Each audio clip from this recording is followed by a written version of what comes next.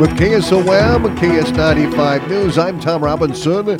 Our temperature 23 degrees, 46 the high today, 25 the low tonight, 51 on Thursday, 30 the low, 49 on Friday, low 32, a 20% chance for a scattered rain shower Friday night, 44 Saturday, low 27, 47 on Sunday, low 25, 45 Monday, 48 on Tuesday. An Adel man is facing several charges for allegedly hurting two people by crashing his car into a home.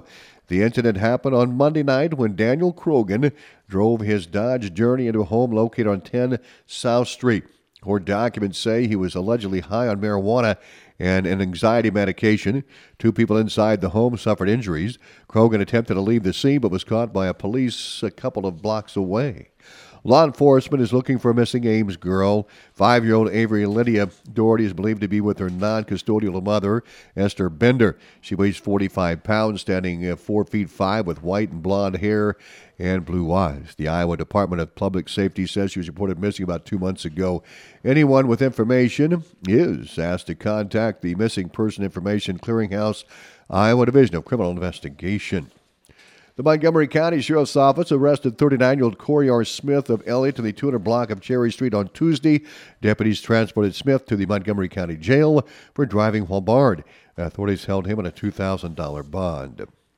Iowa's farmland values are up over last year, but the rate of increase is much lower than 2 years ago. We see Iowa state average land value stand at $11,835. This is a 3.7% increase from last year.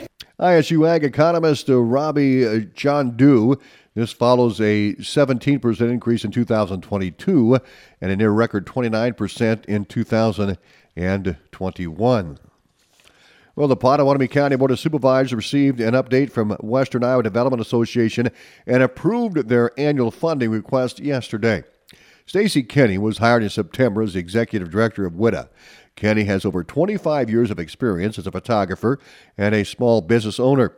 She aims to expand WIDA's social media outreach by photographing local events and the people that embody Pottawatomie County.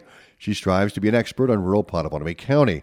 Well, Kenny noted that one of her goals is to expand city memberships. We aim to expand our influence and reach within rural Pottawatomie County by seeking support from additional cities such as Neola, Crescent, Underwood, and Carter Lake. With their involvement, we can foster a stronger sense of community and increase our funding base. Kenny said WIDA is the marketing and communication for rural Pottawatomie County, and her goal is to improve awareness for the rural areas of Pottawatomie County. Residents will receive communication about social events, their effective social media marketing strategies, websites, and newsletters. Our newsletters come electronic and printed. And Kenny requested $50,000 in financial support to sustain and enhance efforts in the county. As the executive director, I will oversee our organization's daily operations and spearhead strategic initiatives to promote the interests and unique attributes of Pottawatomie County. I will be the rural advocate who will be responsible for community outreach and marketing. We recognize the importance of visually representing the beauty and charm of our community by capturing professional photography and visual content. The funding will also help with website maintenance, travel costs, cell phone, computer, internet, and office needs. By providing financial support, you will be contributing to the growth and development of Pottawatomie County, a community that we all proudly call home. And the supervisors did approve of providing $50,000 to the Western Iowa Development Association out of next year's budget. The CAM School District's Facilities Committee is meeting today. The CAM School Board met with Site Logic last Monday, and the firm has started looking at the district's buildings and resources for repair and gathering input.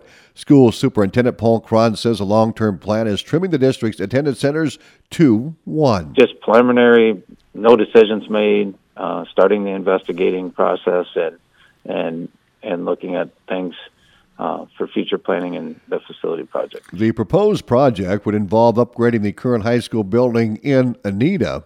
The building was built in 77 and about 50 years of use, and it does need some work. And also, if you're going to make it a K-12, you're going to have to do some additions to house all the students there. Currently, pre-K through 6th grade students are housed in Messina. The 7th through 12th graders attend the facility in Anita. On Tuesday, the Guthrie County Board of Supervisors finalized the documents for the sale of the county's greater shed at 105 Prairie Street to the city of Bayard. Guthrie County Engineer Josh Seaburn says in October the Board of Supervisors held a public hearing on the sale, and the supervisor approved it in November. We worked through the county attorney. She prepared the documents as such, and so I just wanted to have board approval for the chair to sign the documents, and my understanding is that's the transaction of the property, and record it, and it becomes the city of Bayard. The shed is dilapidated and is a building the county no longer uses. The county sold the shed for $1,000. Finding bald eagles has become a common occurrence in Iowa. The Iowa Department of Natural Resources Midwinter Eagle Count will start in a couple of weeks, where DNR staff and volunteers will travel along rivers across Iowa to count each bald eagle they see. However, with many giant cottonwood trees removed near the Des Moines River, eagle sightings may decrease compared to last year. The trees were a hot spot for the birds. Last year they recorded nearly 3,000, which is a lot according to the DNR. Anglers are getting ready for ice fishing seasons. Lakes and ponds across the state start to freeze, specifically in the northern two-thirds of Iowa. The DNR advises all at least 4 inches of clear ice for fishing and about 5 inches for ATVs and snowmobiles. The DNR also warns to watch out for blankets of snow over parts of the lakes, as it indicates potential hazards or weak spots. The chief of fisheries for the Iowa DNR says ice conditions change all the time, and its thickness can vary across the lake. More news on the website at westerniowatoday.com.